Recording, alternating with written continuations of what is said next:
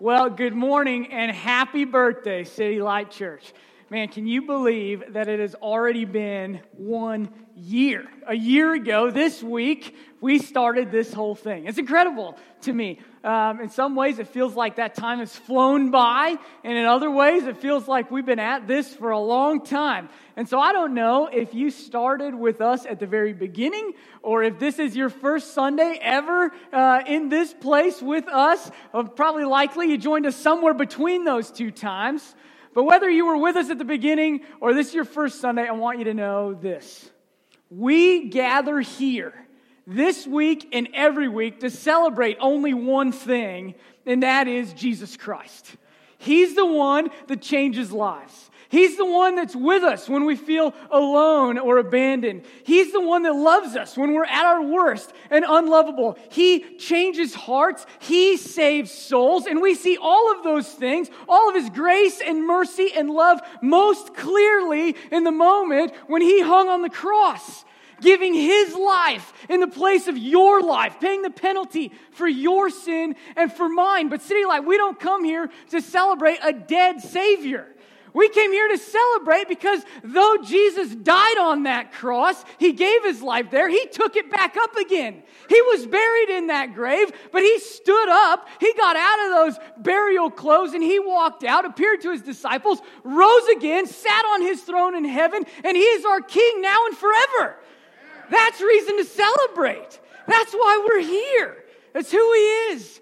And so I just want you to know, we're here because we will always, every Sunday, on our birthday, on our half birthday, every other week of the year, we're going to celebrate Jesus and His gospel. The good news that God saves sinners like you and me through the life, death, and resurrection of His one and only Son, Jesus Christ.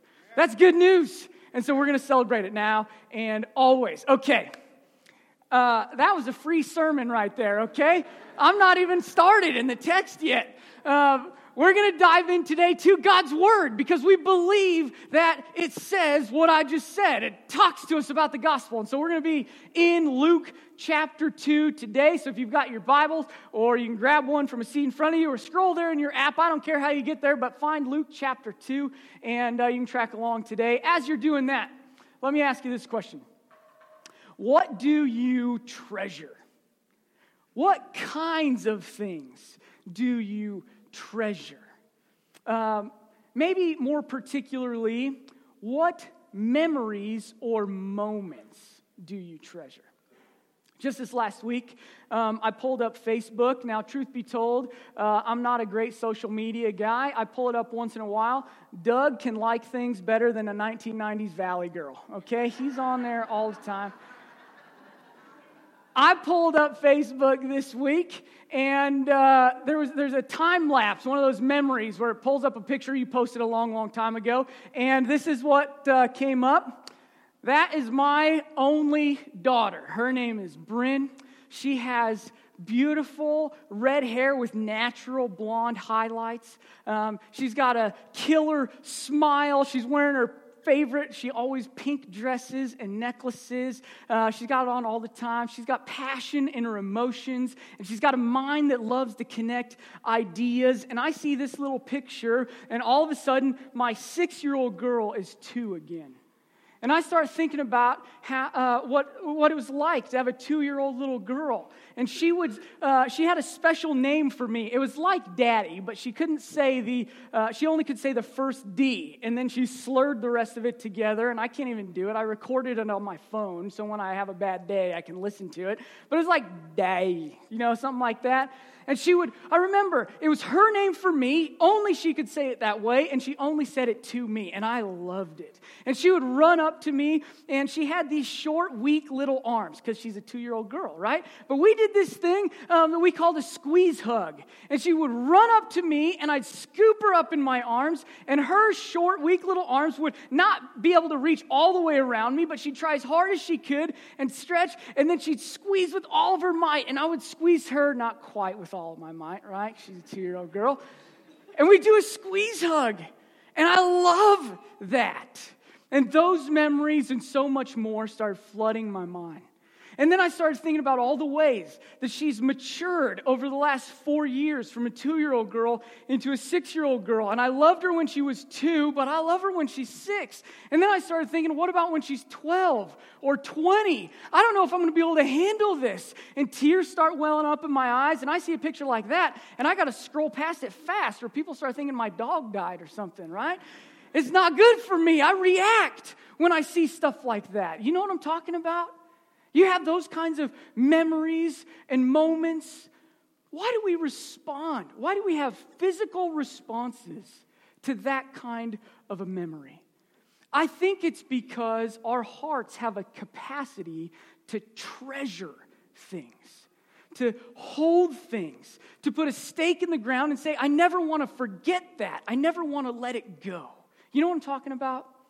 I think it's that sort of experience that we're going to see in Luke chapter 2 today. And so we're going to dive into Scripture. And today, twice, it's Jesus' birth chapter, right? And it's our birthday. And so that might be where you think I'm going. I didn't even make that connection until Doug was talking to me about it this morning.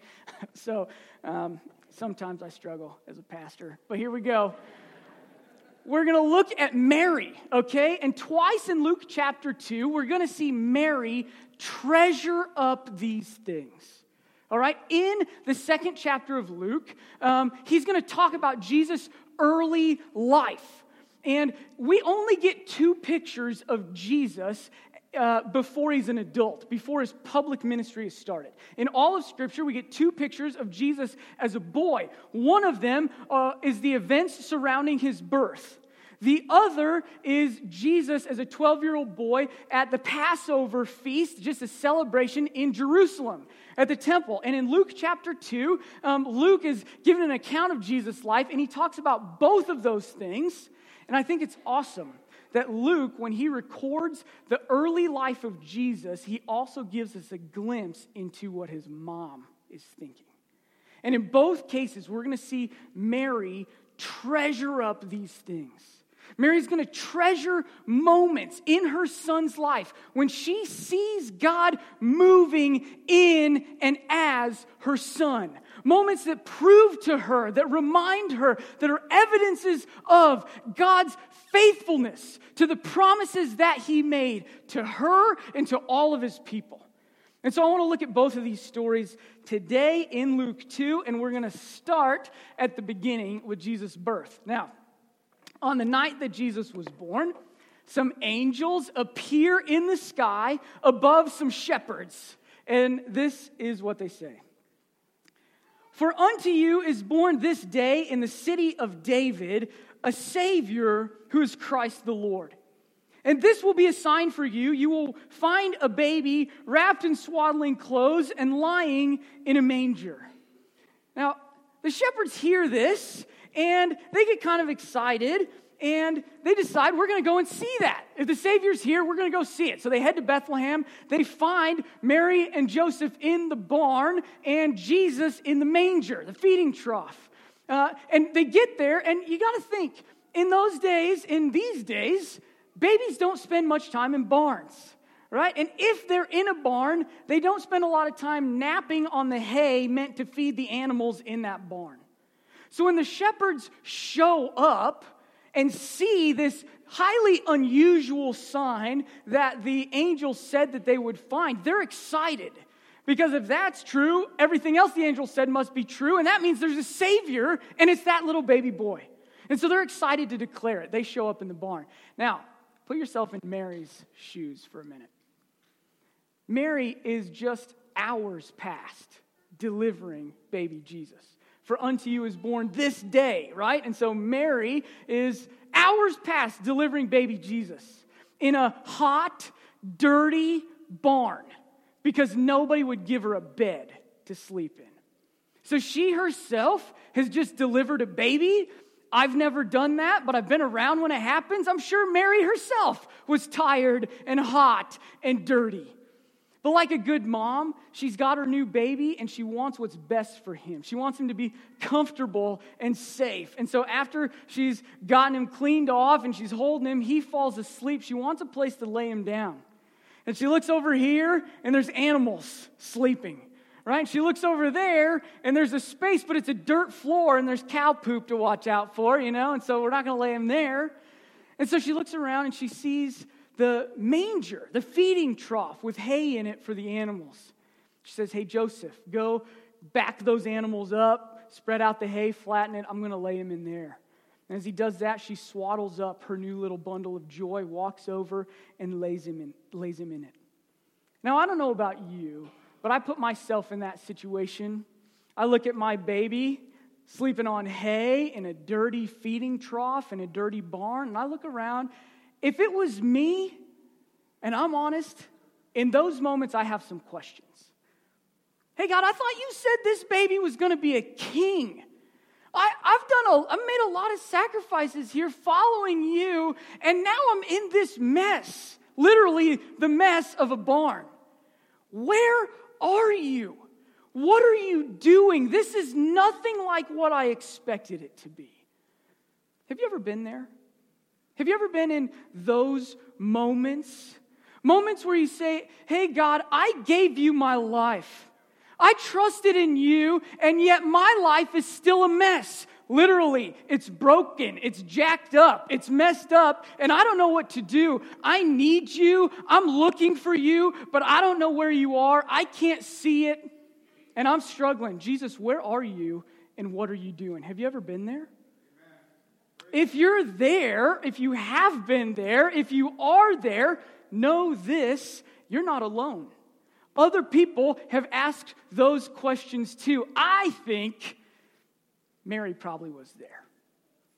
And in that moment of struggle, looking at her new baby in a dirty barn, in that moment where her faith was challenged, the shepherds show up. And the shepherds are excited because they see a baby in a dirty barn. It's a radically different response to the same situation. All right, let's look at what the shepherds actually said. Luke 2, verse 17.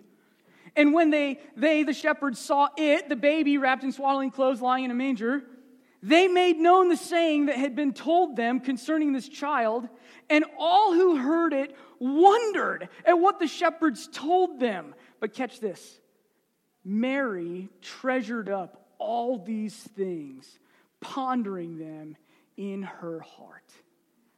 In that moment, when her faith was challenged, when she's wondering, God, where are you? What are you doing? These shepherds show up and say, hey, God said, unto us is born this day in the city of David a Savior, who is Christ the Lord, and we found him. Jesus may have been born in a barn rather than a castle, but there was an army of angels that heralded his arrival. He was the king that God said he would be. And when everybody else was wondering, wow, what is God doing? Mary knew exactly what he was doing. God had told her. And in that moment, she puts a stake in the ground and says, I know what God's doing. I see him moving. This isn't a shocker to me. He told me in a dream who my son was going to be. The angels have appeared to me before. They appeared to the shepherds. God knows what he's doing. He's got a plan for my son. I need to remember this. I need to treasure it up. I need to hold on to it so that I never forget when Mary saw God moving in and as her son, when there was evidence that God was who he said he was, when there was proof that he would do what he said he would do, Mary said, I'm going to treasure this. I'm going to create a storehouse and a lockbox so that these memories never escape. Mary treasured up these things, pondering them in her heart. And so we're going to see her do that again. Later on in Luke chapter 2. 12 years later, after they get out of the barn, Jesus is grown up. Their whole family heads to Jerusalem. They're celebrating a religious holiday called Passover at the temple. And then they got to go back home, which is a few days' journey away. And so they pack up. The whole crew leaves. And a day into the travel, they're unloading for the night. And Mary can't find Jesus. Jesus, where are you? Where'd you go? Not over there. Joseph, have you seen Jesus? No, I don't know where he is. I thought you had him. I don't have him. I thought you had him. And so they start looking around. They don't know where he is. And they find out Jesus is not with them. 12-year-old Jesus is not with them. They're a day away from where they left. And so they turn around, they head back, they start looking for him. It takes 3 days, but eventually they do find him, and he's sitting in the temple with the teachers of the day, asking questions and teaching them. And you can imagine, if you're a parent, 5 days after losing your son, 5 days wondering where he is he safe, is he okay? You find him in the temple. There's a mix of emotions, right? There's relief. Oh, he's here, he's okay. There's frustration. Why were you not with us, right? There's wonder, what have you been doing? All of these things mixed together. And so Mary asks the question. She says, "Son, why have you treated us so? Behold, your father and I have been searching for you in great distress." Today's version, Jesus, you just stressed us out. Why have you done this? And I love Jesus' response. He's 12 years old, okay? Imagine you're a 12-year-old boy. You haven't seen him in 5 days. You've stressed us out. What were you doing? Here's Jesus' response. "Why were you looking for me?" I would have been way more frustrated if I'm the dad in this situation, and that's what he says. "Why were you looking for me? Did you not know that I must be in my Father's house?" And they did not understand the saying that he spoke to them. And he went down with them and came to Nazareth and was submissive to them. And here it is again. And his mother treasured up all these things in her heart. Jesus' answer to Mary's question, "You stressed us out. What were you doing?" He says, "Why were you looking for me?" It shows us that Mary didn't know why Jesus was in the temple, but Jesus did. Jesus knew why he was there, and he was asking the same question that Mary was asking. "Jesus, why were you here?" And Jesus says, "You know why? Why didn't you know I was here? I must be in my Father's house." Another way to understand that phrase in the original language, I must be about my Father's business. Jesus knew exactly why he was in the temple. Because he needed to be in his Father's house about his Father's business. He was sent for a reason, with a purpose. And though Mary and Joseph didn't fully understand what Jesus was saying, you got to believe that in that moment, when Jesus says that, memories start coming up in Mary's head. "Oh yeah, the angels, they appeared to me before Jesus was born and said what he was going to do. And after he was born, the shepherds came and the angels said basically the same thing to them. God is doing something in and as my son, his son." This is evidence that God is doing what he said he would do. Jesus is preparing to be the Savior of mankind, to sit on the throne, on David's throne as king forever. And in those moments, when there's evidence of that happening, Mary adds it to the storehouse. And she treasures it up in her heart. I say, like, I don't think the Bible tells us, commands us, that we've got to do this. But I think we can take a cue from Mary.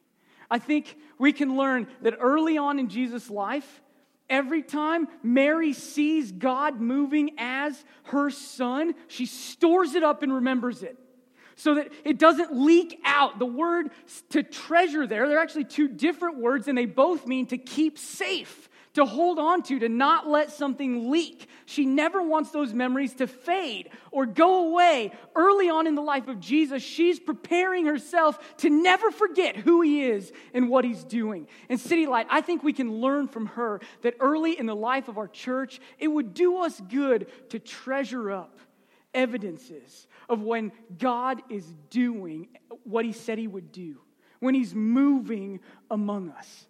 And so I want to spend the rest of our time today just sharing some stories of what I treasure over the last year, of when we've seen God doing what he said he would do. And so that begs the question, what do you think God said he would do here, right? I'd answer that this way. I think God's going to multiply disciples in churches.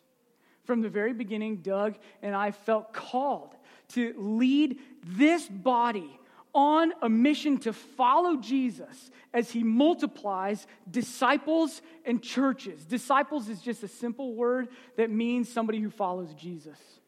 And so I want to tell some stories about when God has multiplied disciples, when he's multiplied churches. Some of you are numbers people, some of you are people. So here's what I'm going to do. I'm going to give some stats and tell some stories. All right? You ready for this?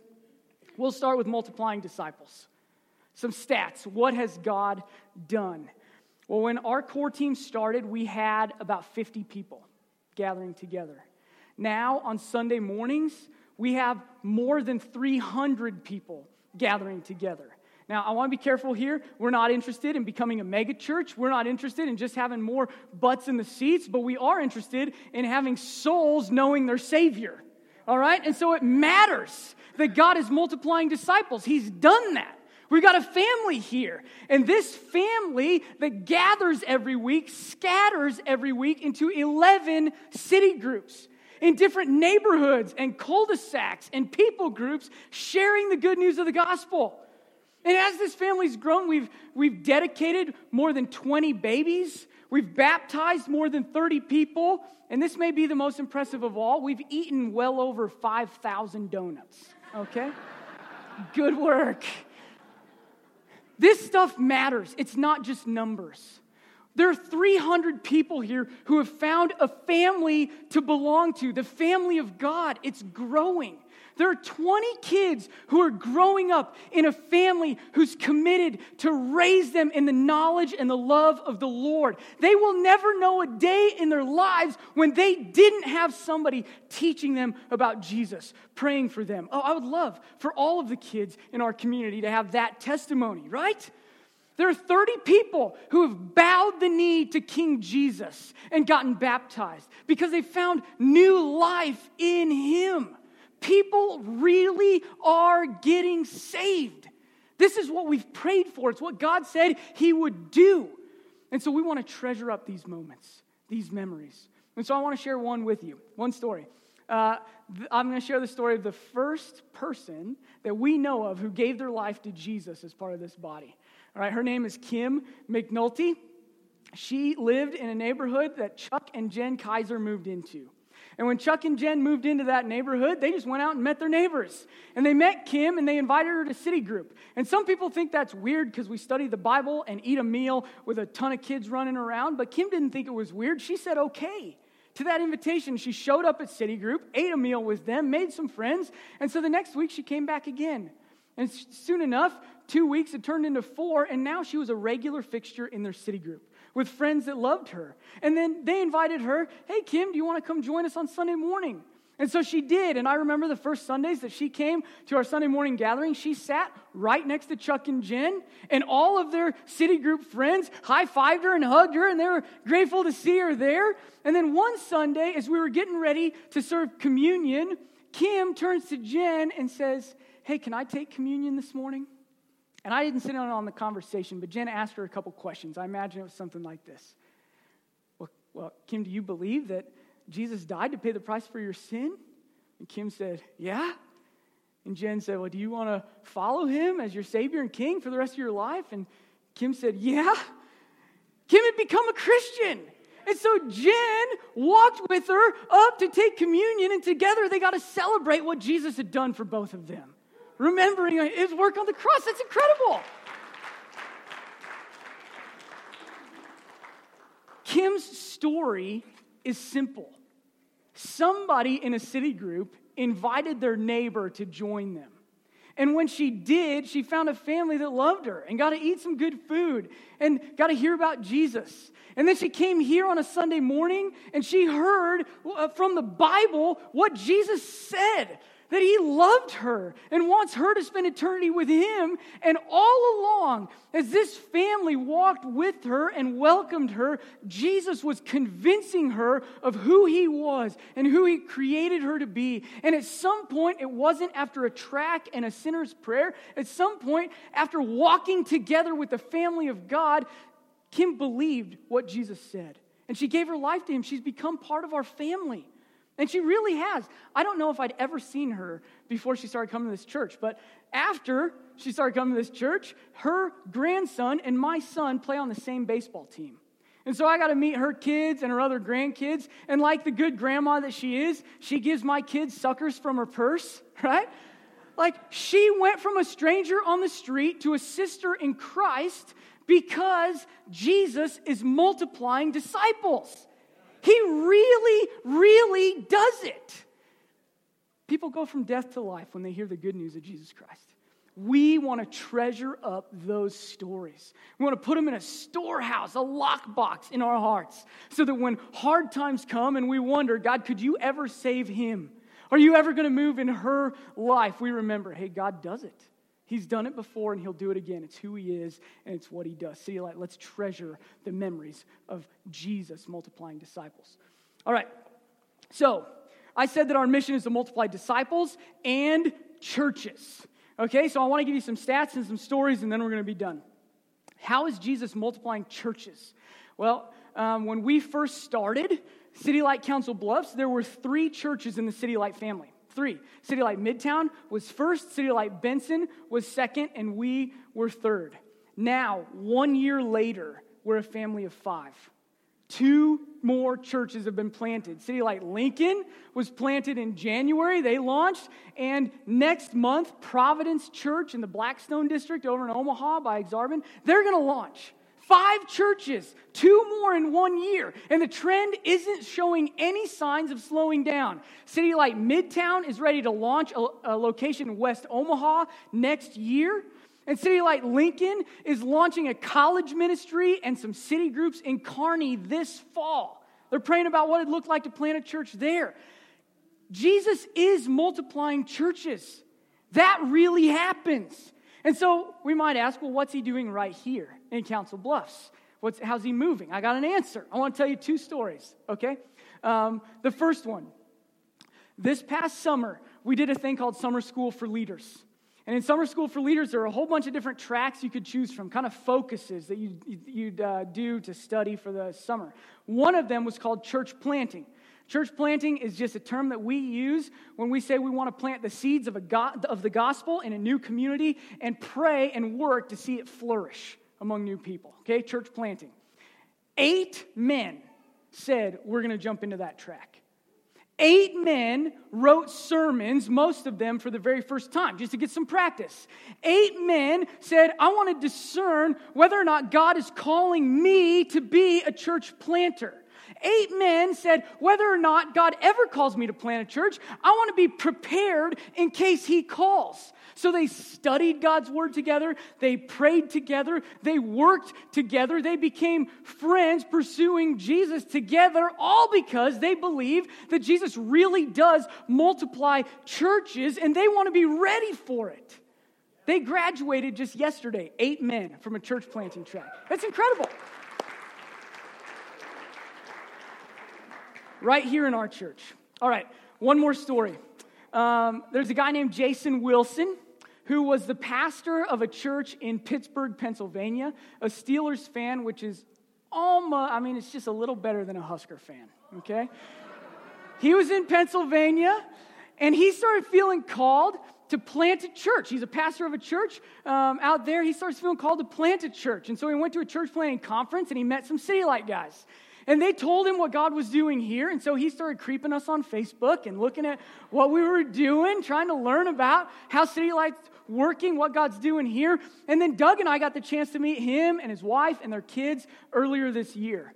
And after that meeting, Doug and I said, you know what? These guys would be perfect. We would love to have them right here in our family, raising them up so we could send them out. And so we did what any good, honest church plant would do. We offered them a job without a salary. Hey, we're a church plant. We love you guys. We don't have any money to pay you. If you want to raise your funds and come here, then we'd love to have you. And so he and his wife prayed. And they took a leap of faith, and they left their role at the church in Pennsylvania. They sold their house. They packed their stuff and their family. They moved halfway across the country to Council Bluffs to land here in our church so that they can learn about what God is doing here and pray into. We're hoping that in a couple of years we get to send them out to be church planters right here from this body. Yeah. God really is moving and planting churches. If you see these guys around, please welcome them, encourage them, cheer them on. They're taking a leap of faith, and I think God's going to honor that. See, the stories are great, but I think maybe if you're sitting there now, you might be thinking, hey, I wasn't one of the 8 guys that graduated yesterday. I'm not in that picture, looking smiley and good. What do I do to be part of a church multiplying movement that God is on? If I'm honest with you, the answer is jump into or lead a city group. Churches multiply as city groups multiply.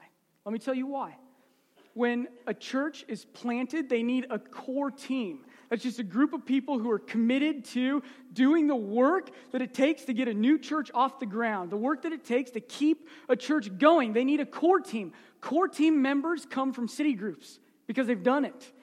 A new church plant needs serving team leaders and city group leaders. And where do they get those leaders? From city groups. That's where they come from. I'm telling you, as our city groups go, our church planting efforts will go. This isn't magic. It isn't rocket science. It's just what God has called us to do. We're supposed to raise up people who are ready to respond to the call if and when God should make it. And we do that by becoming a family that follows Jesus in city group. And so I just want to tell you, God is multiplying churches. We ought to be a people that see these things, that are on the lookout for proofs and evidences of when God is doing what He said He would do. And church, would we be a people that tell those stories, that treasure those stories, that put them in that lockbox, that put a stake in the ground so that one day when things are harder, we don't lose faith. But we look back and say, no, God is who He said He is. He's doing what He said He would do, whether or not we see it. City Light, let's treasure up these moments. Early on in the life of Jesus, Mary treasured up the moments when she saw God moving in her Son. Early on in the life of the church, let's treasure up when we see God doing what He said He would do. Amen? Amen.